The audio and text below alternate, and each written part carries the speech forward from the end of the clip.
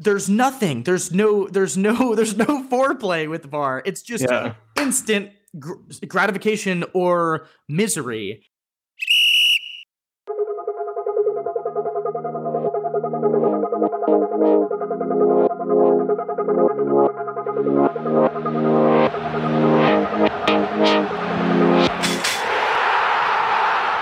Hello and welcome back to the Touchline Theory Soccer Podcast. We have had a utter whirlwind of just fantastic football over the last couple of days. I know, Will, you really enjoyed that Germany-England game. How was it for you? I missed the entire game. I had to go watch my brother, who is not a big soccer fan, and made the selection to watch a couple episodes of Mighty Morphin Power Rangers instead of the soccer game I wanted to watch.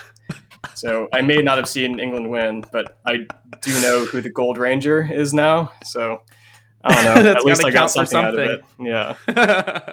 But I just watched the highlights when I got back. It's I'm surprised, to be honest, but it looked like, from what I understand, Southgate went with the back five to kind of counter what Germany was doing, and that ended up working pretty well and kind of smothered their chances. So I think that the Touchline Theory hot streak of jinxing literally everything in the football world has continued, given that our last podcast episode was asking the question or posing the question, is Robin Gosens simply unstoppable? And it turns out, yes, he was. And the way in which England did this, at least defensively speaking, was largely via the precise suggestion that we gave in our final segment, which was to kind of emulate what Chelsea's backline did, have 5 players, 3 that took care of the central figures for Germany, 1 that was just a friend out wide for Gosens the hitchhiker, the anonymous guy out there kind of trying to be unseen until the last possible moment. They basically put,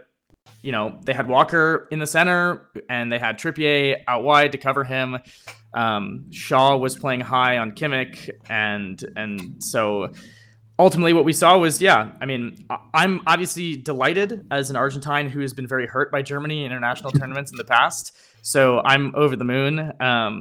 But I'm also, amused by the fact that we've continued to kind of, everything we say on this podcast is just reverses where the course of reality kind of goes. And so this week, obviously, we're talking about, another maybe bit of irony. We're talking about this interview that came out with Thiago, in which he talked about the fact that he feels as though the magic is gone in football. And we're talking about this just off the back of probably one of the most exciting single days of football that I've ever witnessed, with Spain beating Croatia 5-3, and then France bowing out of the tournament with an Mbappe missed penalty as number 5 to Switzerland, who are the great underdogs in that fixture.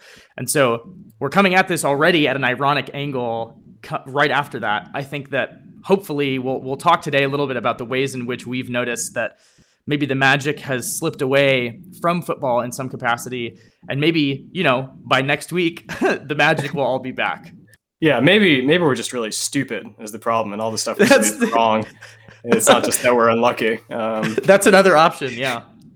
But it does feel good. At least we did kind of, cover our bases by laying out ways that Gosens could be stopped. And, maybe Southgate listens to the podcast and he bases tactics off of that. And if you are listening, Gareth, please play Jordan Henderson a little bit more. I really miss him.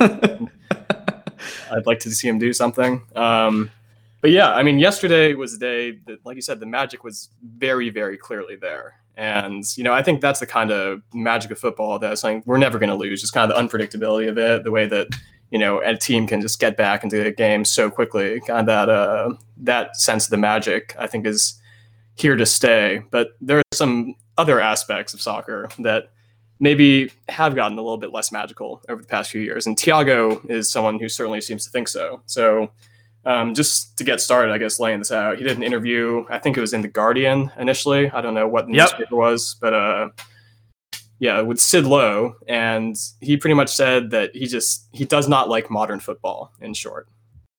Yeah, he said a lot of different things. He had a lot of different comments on a variety of different questions that Sid Lowe posed to him. But the most, I think, interesting segment, one of the things that stood out to me was that he said, just plain and simple, we see less magic, less fantasy. Footballers do more, but faster.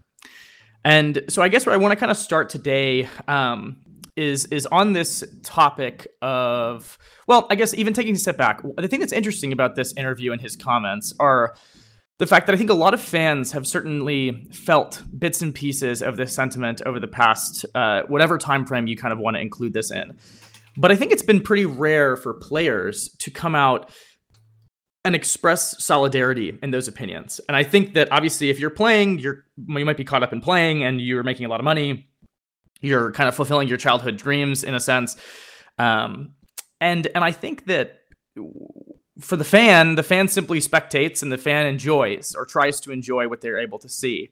And so with the rise of a handful of different things that we'll obviously dive into shortly, I think fans have noticed this more clearly, but it's very interesting for somebody of Thiago's prominence and also a player who tends to be quite magical in a sense in the way that he tends to approach how he plays football. He's played in obviously a variety of different structures and systems, but he always has an individuality and a certain sparkle to everything that he does. He's always, sprinkling fairy dust onto his moves and different things. And so I think this was just kind of a surprising thing to read, but also quite an interesting one. And I think that's the hope for today, that we're going to dive into this topic, this question of, is the magic gone? That is probably the essence of our approach here at Touchline Theory, which is to take things that maybe not everybody agrees with, maybe countercultural, maybe different approaches to viewing the way that things are right now, and trying to really dig deep and figure out, hey, is this real? Is it not? Can we understand the problem at hand? And can we maybe provide some sort of direction at the end of it? So, yeah, and I think before we get started on that, one thing I want to say is I think Thiago is coming at this from kind of a fresh angle too, because like you said, it's rare to see a player talk about this, but I think just kind of the things he's talking about are different from what I've kind of seen people talk about when they're disillusioned with modern football, because a lot of that I've seen recently has been kind of related to off the pitch stuff, especially with the Super League and everything out there. It's a lot of people saying, the money has changed the game, all that sort of thing. But I think what Thiago is talking more about is he thinks the magic on the field is gone. He thinks like the actual soccer that we're seeing is, worse or just considerably less fun than what there used to be. And that's an opinion I really have not seen that much before compared to kind of just the general, money's ruining football kind of stuff. I agree. I think that there are components on the field and components off the field, and we'll hope to touch on things across the aisle, right, in this conversation.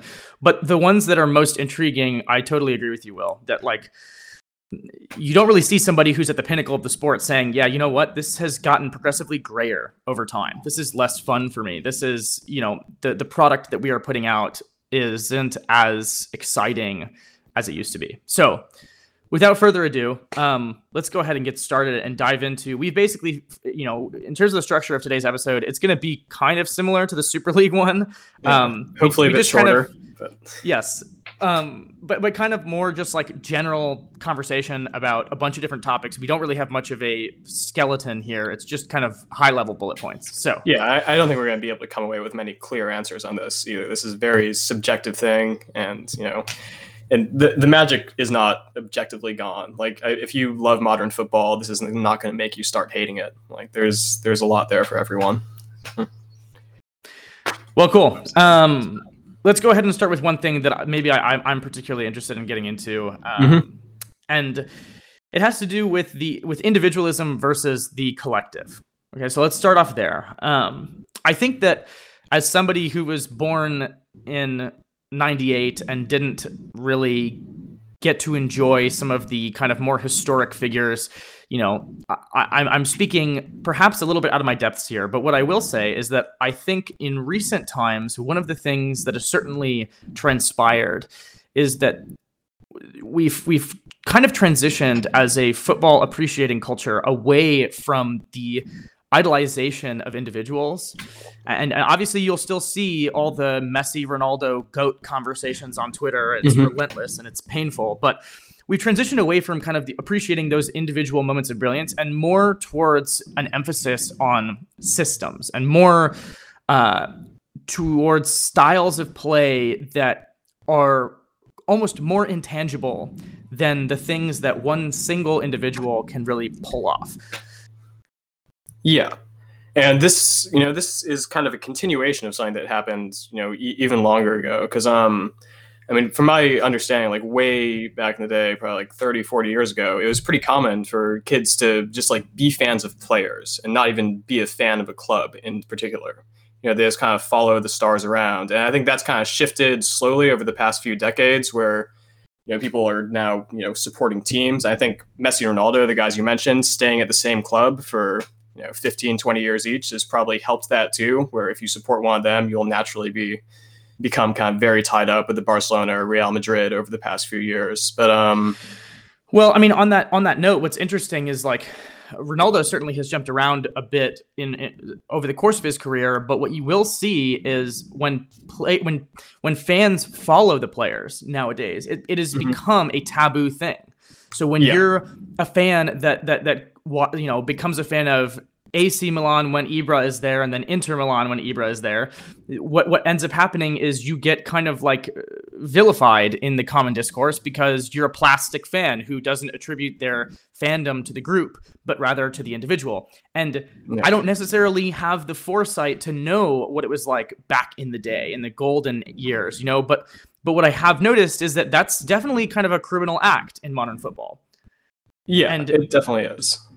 And so sticking to one group, one collective kind of unit is rewarded. It's loyalty, But when you're loyal to a single player, it doesn't really have the same payoff. And we can look at this and we can dissect this in any number of ways. I think this is probably one of the foundational elements of this entire conversation is this idea that I think recently, think about it from this perspective, right? If you're a fan and you go and you watch a game, whether it be on television or in the stadium, the things that the individual fan, the average fan, is able to appreciate, and this isn't even necessarily docking anyone for a lack of sophistication or anything. I'm not saying that we are particularly sophisticated. I think that any fan can just appreciate when one single person does something cool.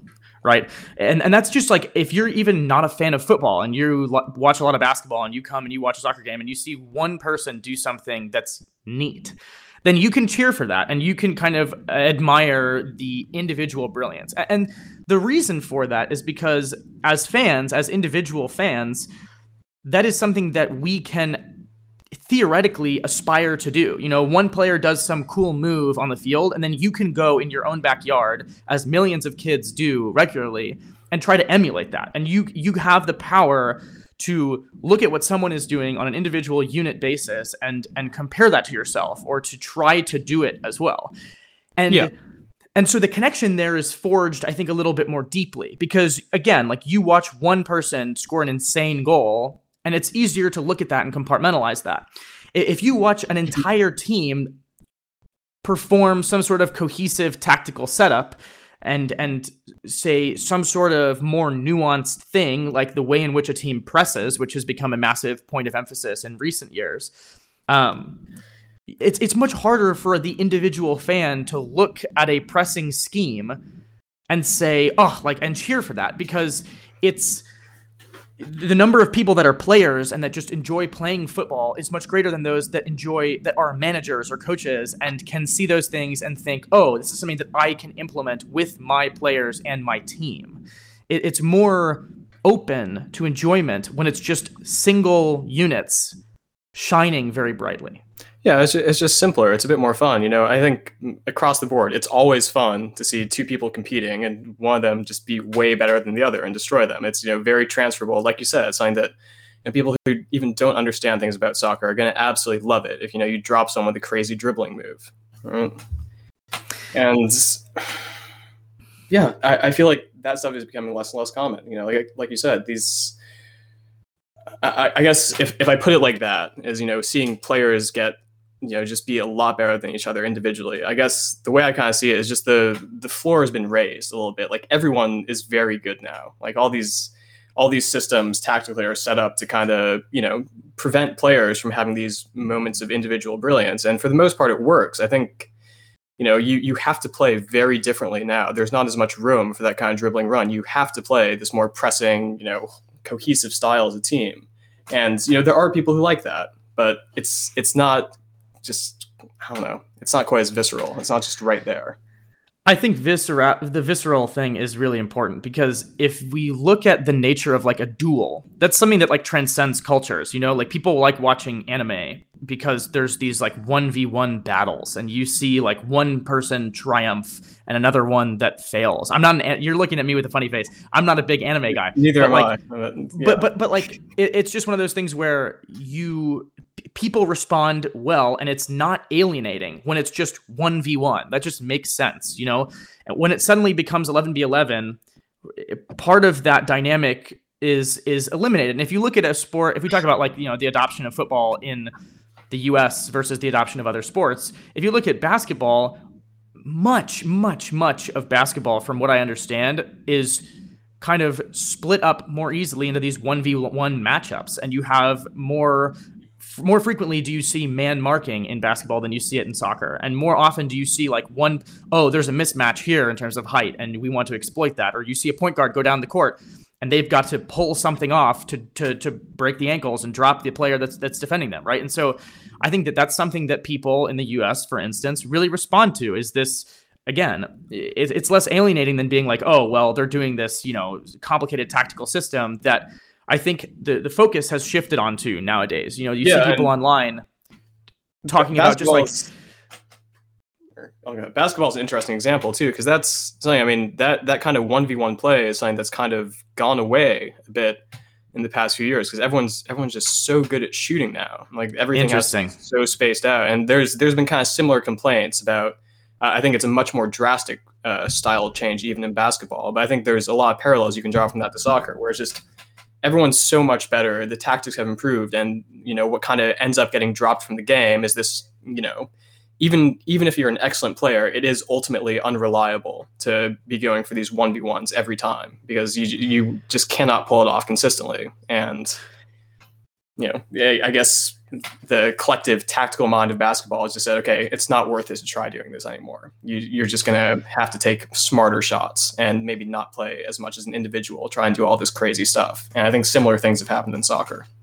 One of the starkest parallels, I think, to everything that you just mentioned about taking smarter shots and how unreliability and things of that nature is this kind of rise of the collective appreciation for XG, right? So XG is a model that I'm certainly no expert in, but it's a way of basically quantifying the likelihood that a shot will go in from any point on the field and any XY coordinates, and in some systems even a Z height, and perhaps taking into consideration other factors as well.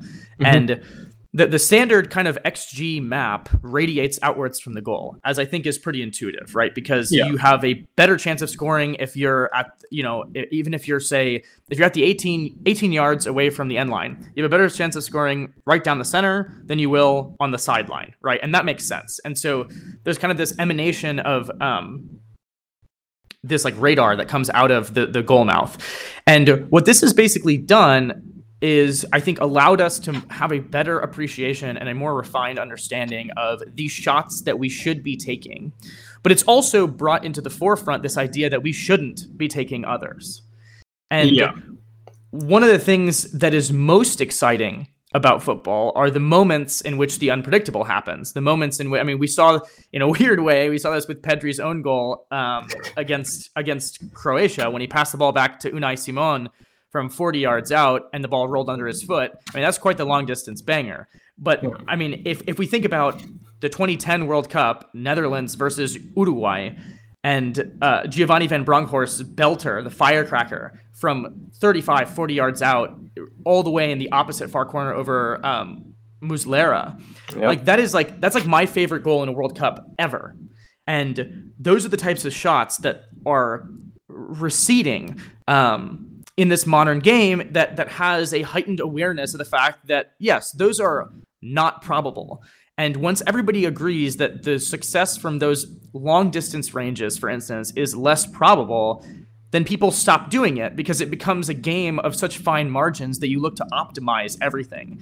And when you look for that optimization, you don't have those peaks and valleys, but those peaks and valleys can sometimes be inextricably linked to excitement. It's like the thing that accesses our emotional centers most directly.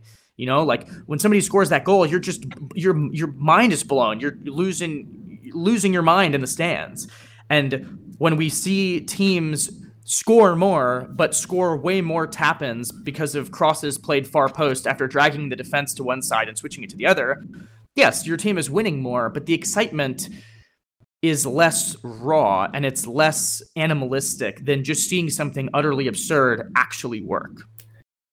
Yeah, there's, just a level of unpredictability that you kind of have with things like long shots. Because, we talked about XG. Like, a long shot from, 30 yards out would have an XG of, 0.01, probably, or something like that. And, I think that the chances these teams are going for, the chance, a team like Man City tries to create with this little swift passing around the box, that has, 0.5. So it's, 50 times better. Right. And, the collective thing has been okay, if we're going to have to take 50 of these long shots to expect the same amount of goals as we can from having one nice piece of play that gets into the box, it's why would we spend any time at all during this game looking for long shots? Right? And this is kind of like a peripheral thing on top of that. Once your entire tactical system is set up to give you high percentage chances, which are inherently things that are closer to goal and less impressive for the average player, then you also, when you stop taking long shots in that sense, you are certainly choosing routes that may be higher percentage shots and things of that nature, but you also just get worse at taking long shots. And so now the long shots that you do see, for the most part, they just get skied into the stands or they go out for a throw-in. You just see these terrible shots being taken, and then the crowd, it's kind of like this weirdly reinforcing cycle where then the crowd is oh, boo. Maybe we should have stuck to the whole XG thing and we should have worked the ball around and made the extra pass. And then the entire team throws out their arms because they're come on, man. Yeah. We could have played a better shot than that. And it's just this vicious kind of cycle where it's just always pushing. Optimization can kind of be an ugly thing because you're trying to make the machine better, but you're not trying to make the machine wonkier and more unpredictable, because the whole goal is trying to achieve a more predetermined outcome with every shot you take, or getting closer to that predeterminism. And predeterminism isn't as exciting as not knowing where things will take you inherently. No. And, we've talked about this before too, but when you have kind of that, I guess predeterministic or outlook where you're trying to, create these chances and, you're not going to do something crazy and take these long shots, then you become a little bit easier to defend too. And that's something I've definitely seen with Liverpool over the past couple of seasons is, we used to have Steven Gerrard, Philippe Coutinho banging them in from outside the box every year. And over the past few years, our team just does not take any long shots anymore. And, it's been fine. We've still scored about the same amount of goals, but there are times where just nothing else is working that I'm man, I just wish someone was here that was actually willing to hit one right now. And just no one is. Right? Because, we talked about this, I think with the frantic finales, but you can't really defend perfectly against a long shot, right? You can defend perfectly to stop all these, 0.5 XG chances, to stop teams getting these opportunities in the box. But if someone just hits a screamer from 30 yards out into the top corner, if it's right in the, postage stamp, whatever you want to call it, the keeper is just never going to be able to stop that. It's a good thing to have in your back pocket. And, I think being good at that can help you in other ways too. Because if you show, at the start of the game that you have that threat, that you're willing to take those shots, then teams start having to step out a bit and to close you down in the midfield and not just give you quite as much space. And, I think that's why you hear fans just screaming for players to shoot all the time. And I love nothing more than when a center back's on the ball 30 yards out, everyone's screaming to shoot, and it just flies over the ball, and the fans are I guess we asked for that.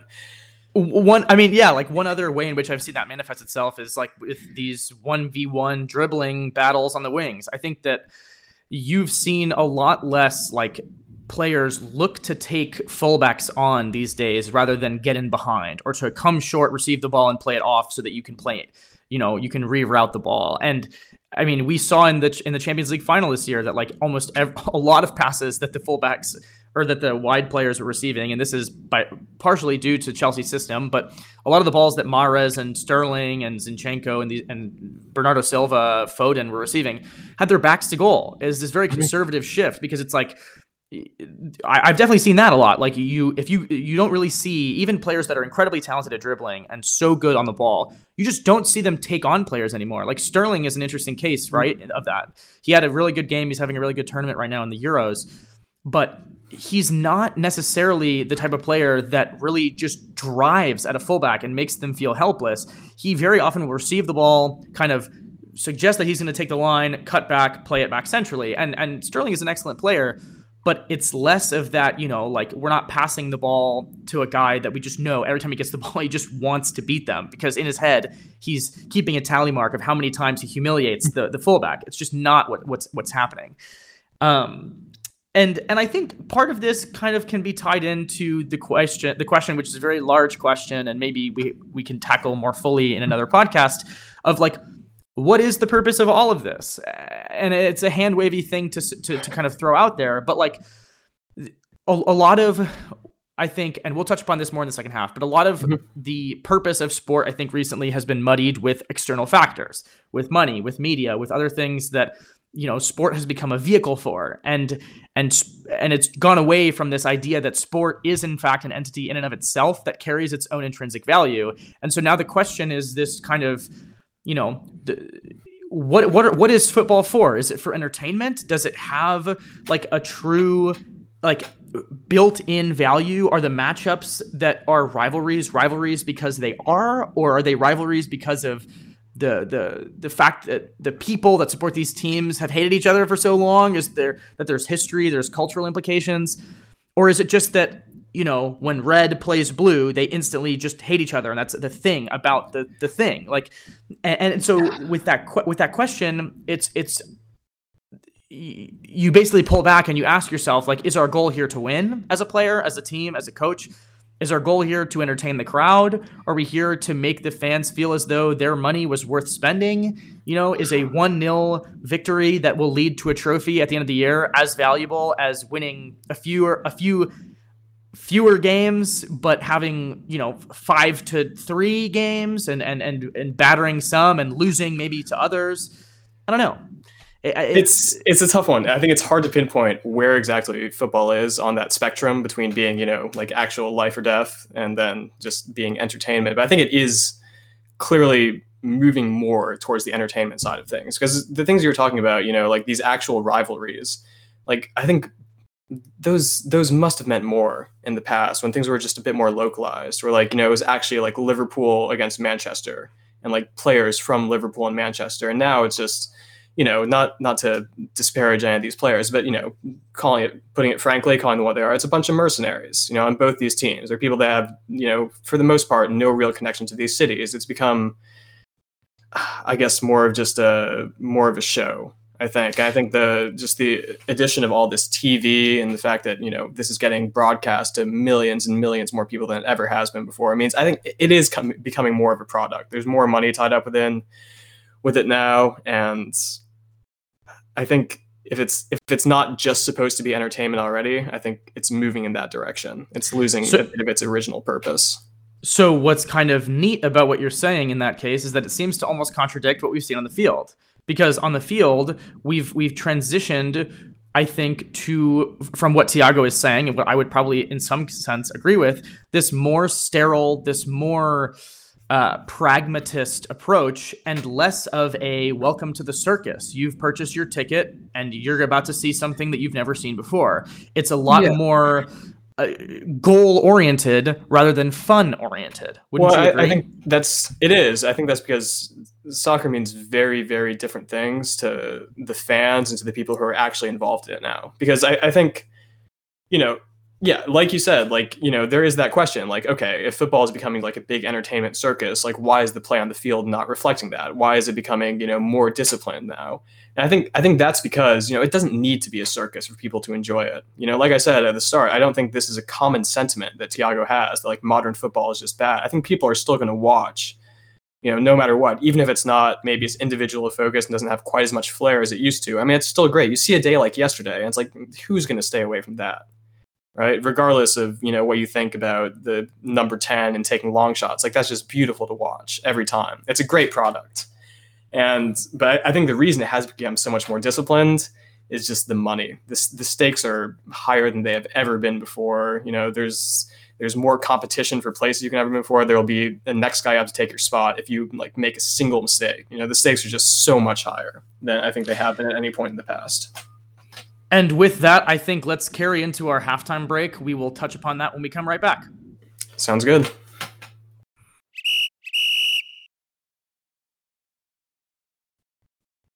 Welcome back to the Touchline Theory Soccer Podcast. We are on track for our first ever episode under an hour, so we're just going to waste no time, get right back into it.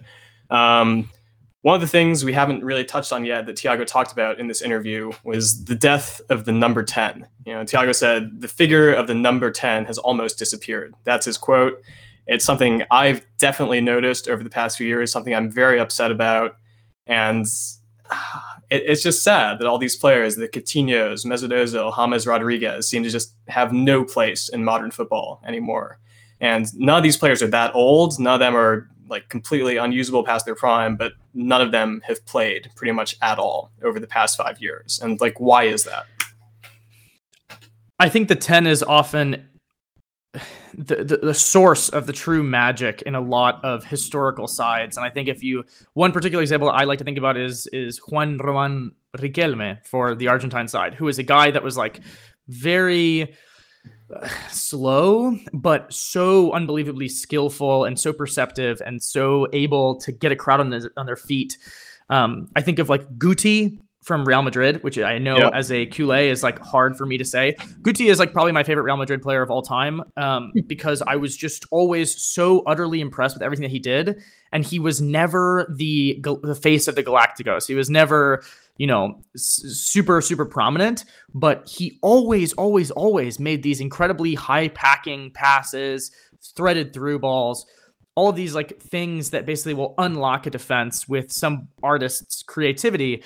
And I think that nowadays, you mentioned a couple of really good examples right now. James Rodriguez is like, there was this whole stuff about him going, he lost his place sort of at Real Madrid, went to Bayern, then Everton. Now he wants to leave Everton because he doesn't feel at home there. It's like one of the things that has pushed this is the added onus of defensive responsibility onto some of these positions. And why has there been defensive responsibility augmented? Because of the pragmatism, because of the need for pressing systems to include everybody and to work as a unit, as a well-oiled machine full of pistons firing off in coordination. And you don't really have room anymore to have a player that doesn't do that. And so, or at least managers don't seem to think that you have room anymore. I think there's a bigger debate over whether there is room, but this just something that isn't really allowed. Like you said, those players that you mentioned, another kind of classical example, Gheorghe Hagi has also always been a favorite of mine as a number 10. He was kind of did not do defensive work at all and just kind of drifted wherever he wanted. Incredible long passing, especially incredible long shooting. I just don't feel like that player can really exist anymore. I think it used to be that if you were good enough on the ball, if you were this much better than everyone else, then that's fine. You can just do that and don't worry about the defensive part. You're an attacking midfielder. You don't have to defend that area of the pitch that much anyway. It's okay. But now you're not allowed to do that. Now whoever's in that role, Kevin De Bruyne, even a Christian Eriksen, before the tragedy that happened to him, these more modern 10s play almost like a traditional 8 in a lot of ways, and they have to track back and do this box-to-box work. It's almost like they play with 2 8s, a lot of teams now, instead of an 8 and a 10. KDB is a fascinating example of that because he was pushed out of Chelsea, I believe, when Mourinho was there. I might be wrong about that, but he was pushed out of Chelsea. I think that's right. Because of his lack of defensive output. And then he went to Wolfsburg and then came back to City and kind of flourished into this much more modern 8-10 hybrid where he's so dynamic and such a physical presence and plays such a role defensively that this is now one of the guys that is the best creators in the world. But this more wispy, more emotional, more sensitive 10, like I think Mesut Ozil is like classically kind of categorized as, has withered away. And yet Ozil backfilling for Real Madrid, and even moments like that goal against, was it like Ludogorets? I don't know how to say the name, but like there were goals and plays that Mesut Ozil orchestrated that were utter beauty, that were the type of thing that like, that is the magic that are diminishing because it's not so free anymore. Everybody has a role to play and there isn't so much room for this roaming. I mean, I know that like I listen to podcasts and read a lot about Barcelona throughout the year. one of the biggest persistent comments over the past like 2-3 years has been about the fact that like, oh, well, Messi doesn't press. And it's like, if you have one player that doesn't press, well, you certainly can't have any other ones. And I think there were reservations like for Man City when they wanted to sign him about the fact that like, oh, in the PL, can you even afford to have one player that doesn't press? It's like, you're getting Lionel Messi, man. Like, what are we talking about here? Yeah, I think one term that I find really interesting kind of in relation to this is luxury players. That's not something I really hear much about, but 5 years ago, this was like, a very established concept. Like, there's this idea that like bad teams, with very good players on them, these good players were seen as luxury players. They're like, okay, well, maybe you can do that at Real Madrid, but for Crystal Palace, this is not acceptable. You have to work with the rest of the team. You have to do this. And now maybe like even luxury teams, it seems, are not allowed to have luxury players anymore. You can't have a Real Madrid team that is just so incredible in terms of defensive work at every other position that you can afford to have Mesut Ozil in there doing absolutely nothing. Now you need every single player, and you can't have an Isco or someone like that in the 11 pretty much at all. I quite like that. I think one player that has been really, really in the forefront of every conversation when it comes to luxury players over the past 10 years is Paul Pogba. A player that I have a ton of admiration for. I loved him back at Juventus. It's a pity that he went to United based on my personal allegiances and ties to different clubs. But you can very, very vividly see the stark contrast between when he plays for France and when he plays for United. And the main reason for that is that in the French team, he is backed up by N'Golo Kante, which basically tells him that he doesn't have nearly as much responsibility. He doesn't have to have as much discipline. And when you give Pogba that freedom, suddenly he flourishes into this player that can play those through balls that the player that he's finding isn't even on the television screen for, against who was it? Against Germany, and like he can have the long shot that he scored against Switzerland yesterday, or he can do these skillful moves that get the crowd kind of on their feet. And so when you kind of like cut the shackles of responsibility away from some of these players who suffer under all that pressure, because Pogba doesn't do what Pogba does for United in the same way that he does for France, because for France, he's given what is effectively that freedom. He's not so much a cog in the machine as someone whose unpredictability the team thrives and builds off of. Yeah, and United actually did finally figure this out this year and have started playing two defensive midfielders behind him and giving him a very free roaming role kind of on the left side of the team. He's had probably his best 6 months there since he signed in the past 6 months. And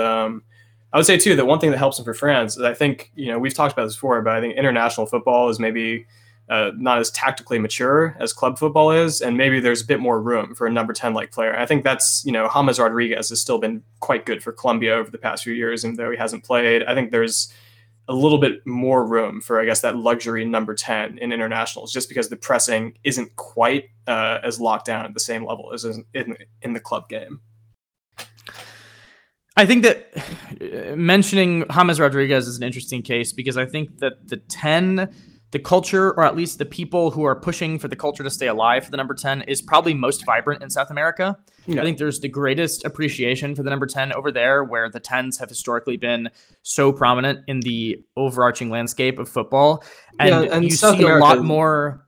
South America, too, is somewhere that's always had a bit more love for the individual game than the team game. Since back in the 30s and these first World Cups, that's always been kind of part of the culture that wasn't really present to the same degree in Europe. Absolutely. And you take you can just watch any like Copa America game right now juxtaposed with the European games. And the European games are so much more cagey and so much more kind of... There's almost a greater fear of losing in Europe, from what I've noticed, than a joy of playing and a joy of winning. And that's something that's an entirely different conversation. But in South America, it's like the way that you build a team in South America to try to like, muscle your way through qualifiers is like the way that Chile has done it historically, which is have 8 guys that are just muscleheads and are tattooed and looked like they just escaped from the local prison, put them on a field to just rough and tumble and be incredibly aggressive and dirty tackles after the play stuff, and basically play the referee, waste time, try to get to penalties. And then you just have like an Alexis Sanchez up top who's capable of doing something that's brilliant, right? Or you have even one of the best players in that Chile side, again, I'm speaking with a little bit of bias. I have to admit that I'm not a fan of Chile because of, again, what they've done to my Argentina in recent years. But like one of their best players in Arturo Vidal is like literally a refined thug who has proven to be unbelievably useful in many, many systems. But like in South American football, like he just kind of comes to life as just this dirty player that's out there to make these harsh tackles and to intimidate and to be a workhorse. And in Europe, instead of that, right now, you're seeing a lot more like each player has a very sophisticated role within their club setup, and they come here and you have to try to figure out a system that works. The systems are a lot harder to define in South American football, and so what ends up happening is I think that it gives that even more oxygen to really, really take form with this 10 kind of losing its place, specifically in Europe, I think over just generally, but specifically in Europe where there's so much more attention towards analysis and data. We talked about XG earlier. It's evolving in a different path than that of South America. And you even will see like some of these young starlets will come to Europe from South America, like from whatever, the River Plate or Fluminense, and these like wingers that are really tricky and talented and touted to be the next big thing. And then they flop in Europe because they have all of this sparkling ability in an environment in which that might be more rewarded. But then they go to systems where they aren't given the freedom to just take players on, and they aren't given the forgiveness that, oh, well, if you don't beat him and the fullback takes the ball, we're just going to clatter right into him with studs up and then complain to the ref that it wasn't even a card. It's not how it works. Yeah, and going back to the Copa America, I mean, I've watched probably as much of the Copa America as I have the Euros this year, just because I've missed a load of the Euro games. Normally, I'd probably lean more to the European side, just because I'm more familiar with most of the players. But I mean, it has been a lot more exciting. You're completely right. And I look at the goals that I see. I guess the average goal scored in the Copa America is maybe a bit more fluid, a bit closer to a bicycle kick or something cool like that than what I've seen in the Euros. And I think one really interesting thing too that I think I can tie into this is the own goals from the Euros. I think that is fascinating. I read the stat yesterday. There have been more own goals scored in this year's Euros than all previous tournaments combined, or at least the same amount, which I think is partially due just down to the fact that you can like video analyze all of these goals now and like make absolutely sure, okay, this shot was not going on target. It was a little deflection. They give it to the own goal. But I think part of it too is what we've talked about. This kind of, the teams have shifted to, instead of like looking for your players to produce individual moments of magic, it's like get the ball into dangerous positions, right? And that's what an own goal really is it's forcing the defense into a very dangerous position. And it's this idea, like if we get the ball into this area enough times, eventually something will happen and it will go in because like the XG is just that high.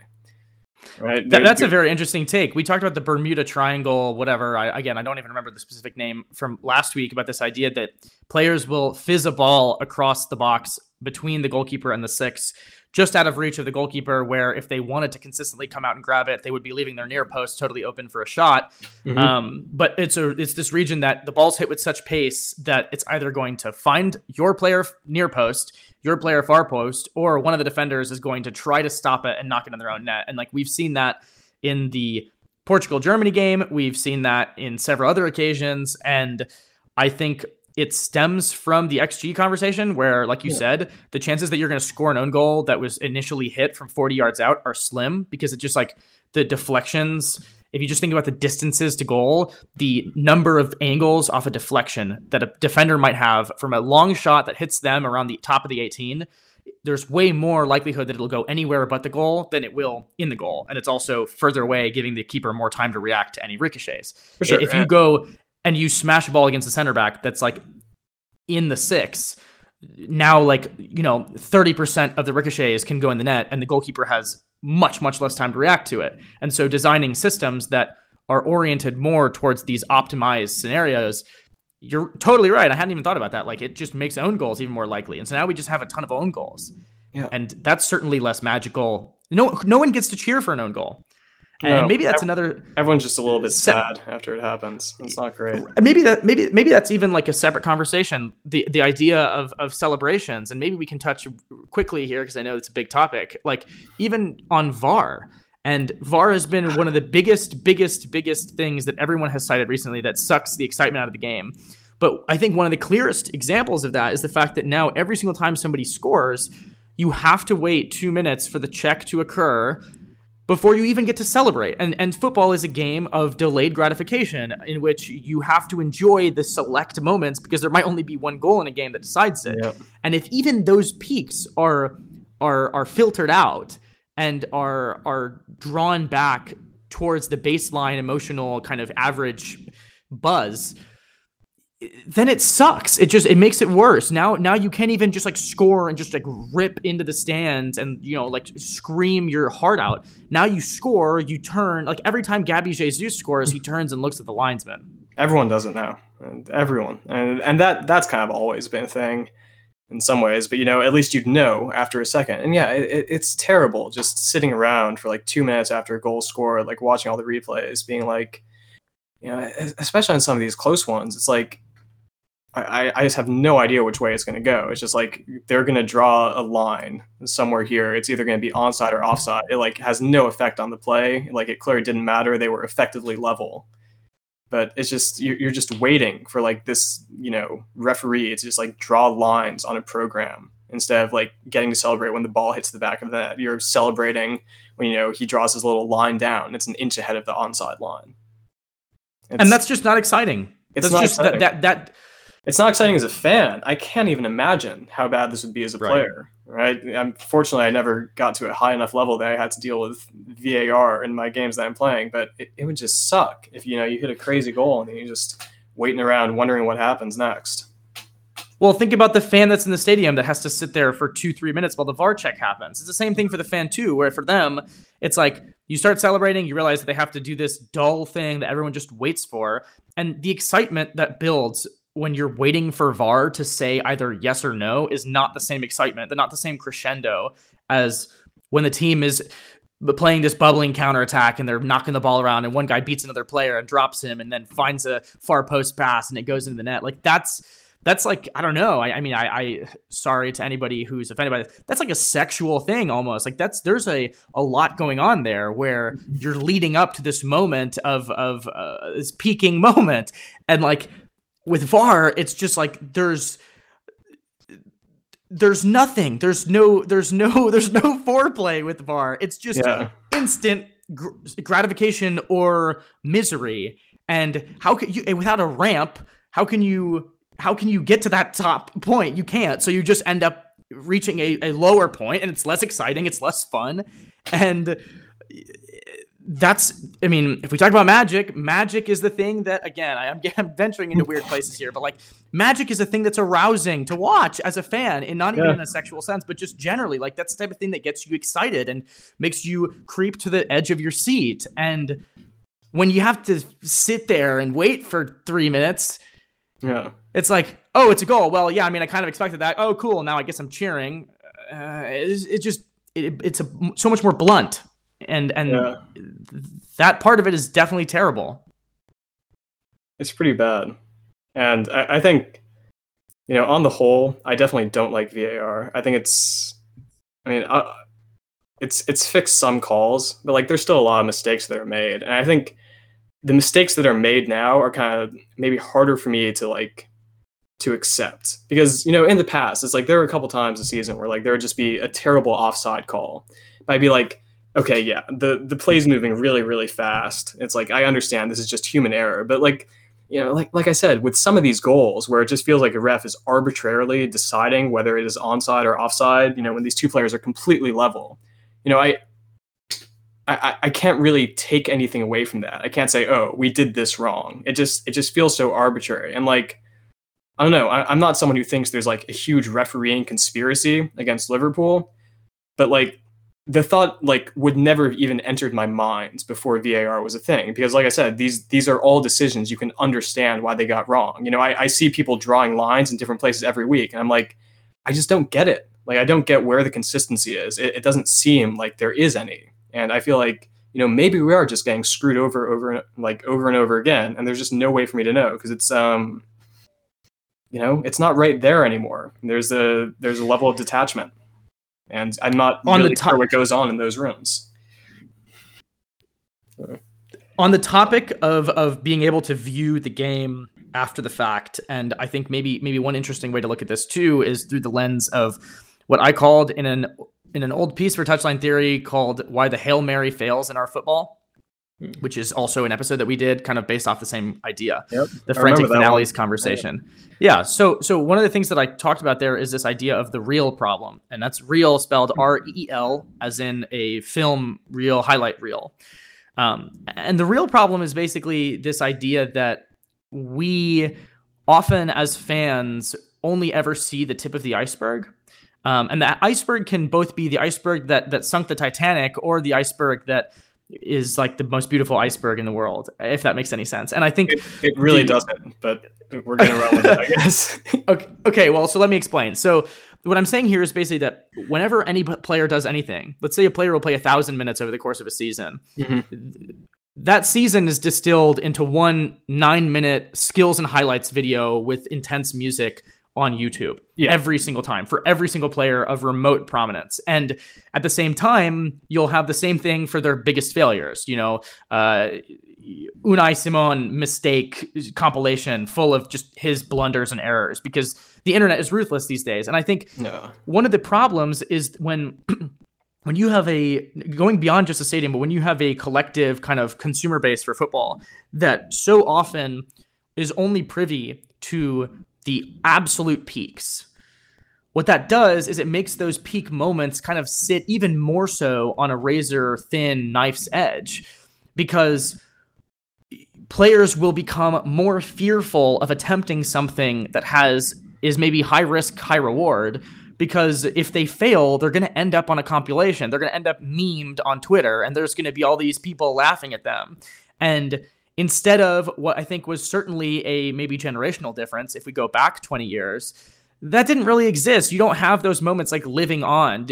Even for those players, like somebody has gone back and found clips of those players and just strung together all of their craziest skills and highlights to the point to which that we think that that's just everything that they used to always do when they used to be on the field. Yeah, you don't only the best survives from those players from those older eras, right? And so what then that does is it kind of raises the bar for the current players and says, well, we always have these conversations about legacies that go across different generations. It's like, now for any winger that's trying to be as good as George Best once was, like now they've got to somehow compete with games that everyone's watching in every time they have the ball and take somebody on with the weird one clip that we have grainy film, black and white of George Best. Like, and you can't do that. And so this kind of cultural shift towards, being very, very selective, this highly selective memory and only picking out moments, the act of picking them out convinces us that's all that exists. And yet that's just not what it is. And so when you go on the international stage, players don't have the same freedom to be like, oh, I'm going to try something that's never been done before, because that feeds directly into a L'Equipe match rating. That feeds directly into online scoring from fans when you tried a couple things that didn't work.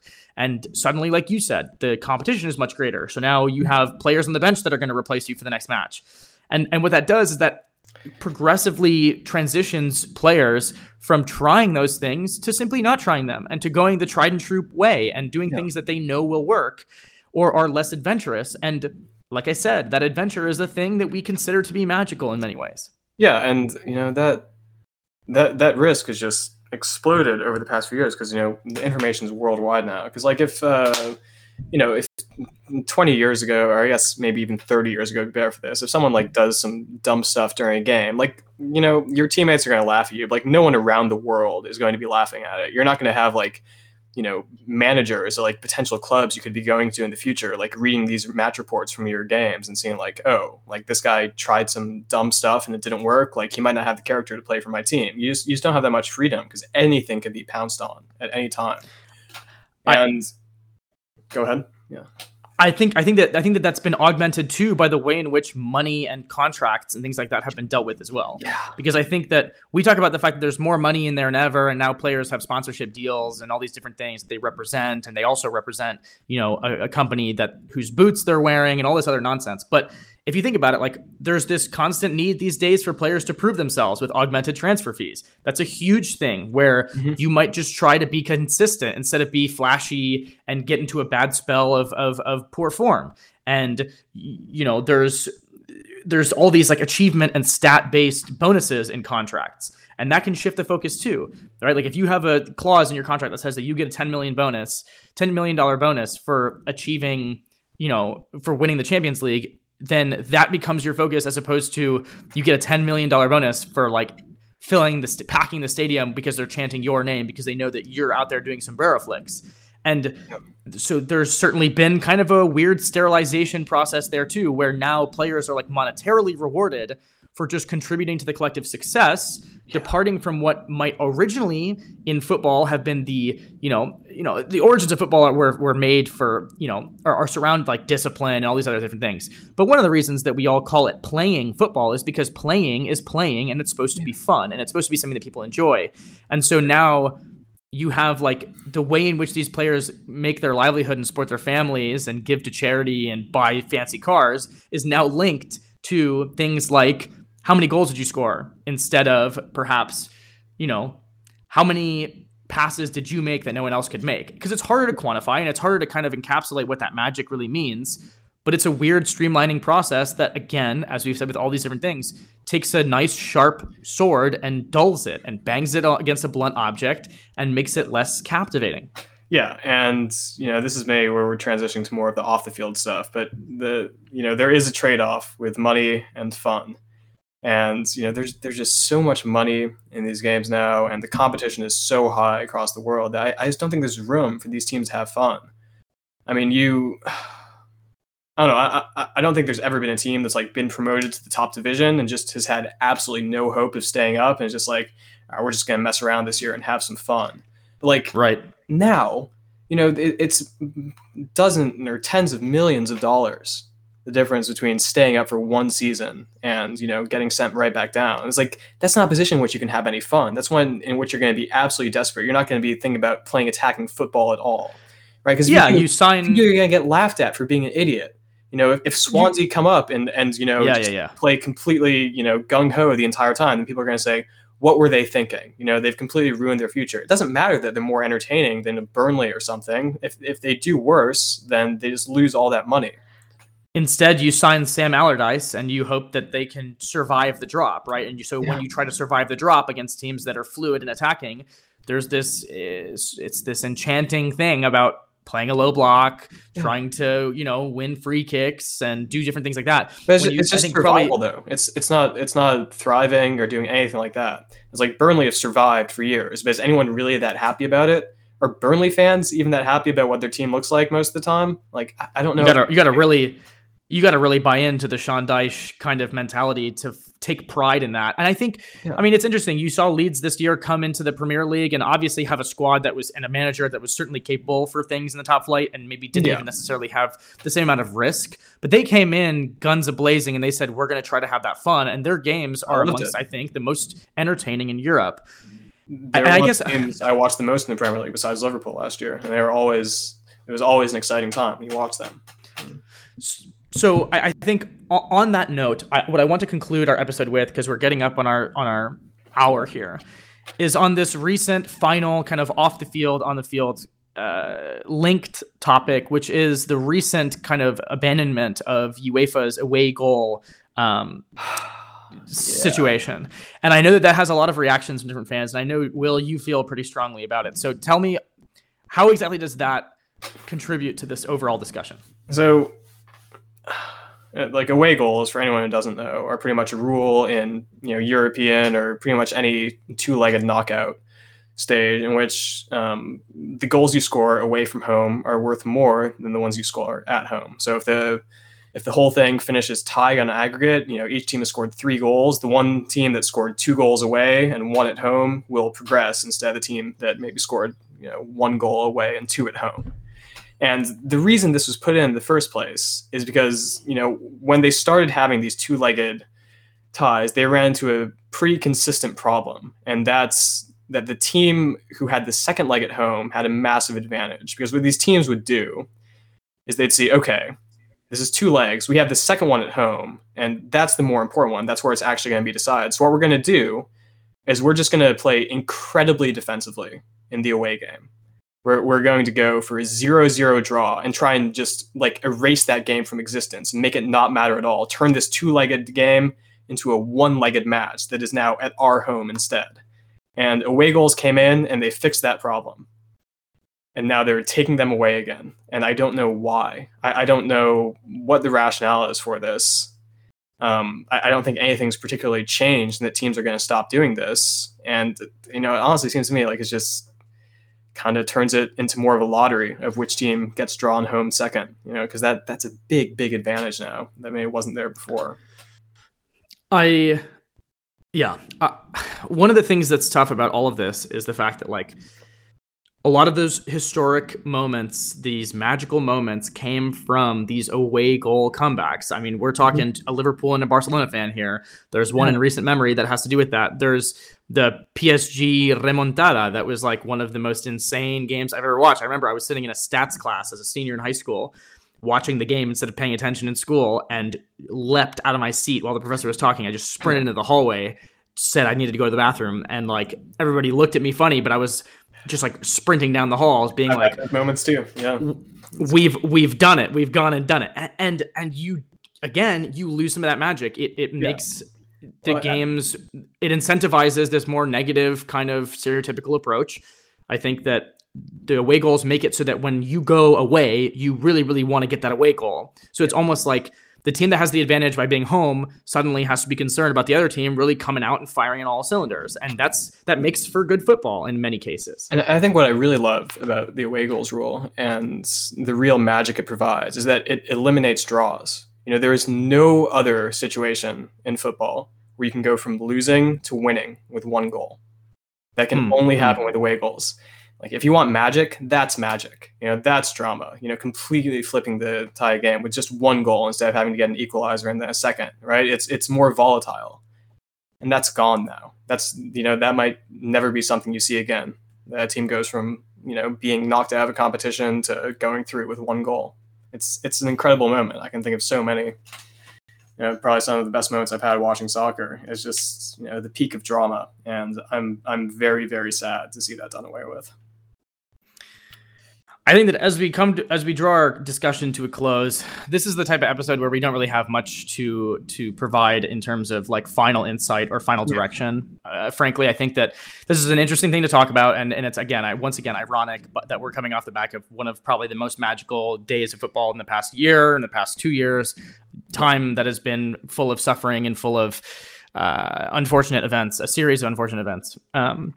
In which the magic might have been very, very needed, has been very needed to keep people going and to keep people, with this sort of release from the everyday humdrum reality. And I think that the final thought that I basically have is simply that football will always change. We will always, as fans, have to learn to evolve ourselves and appreciate the new things that exist there for us to appreciate. I think that Atletico Madrid fans have had a lot of pride in their defensive solidity for many years, and maybe that isn't something that organically would be to a normal, everyday, average Joe who doesn't really watch a lot of soccer. Maybe they wouldn't really enjoy that. But as people, I think that there's certainly an argument for what Thiago has said.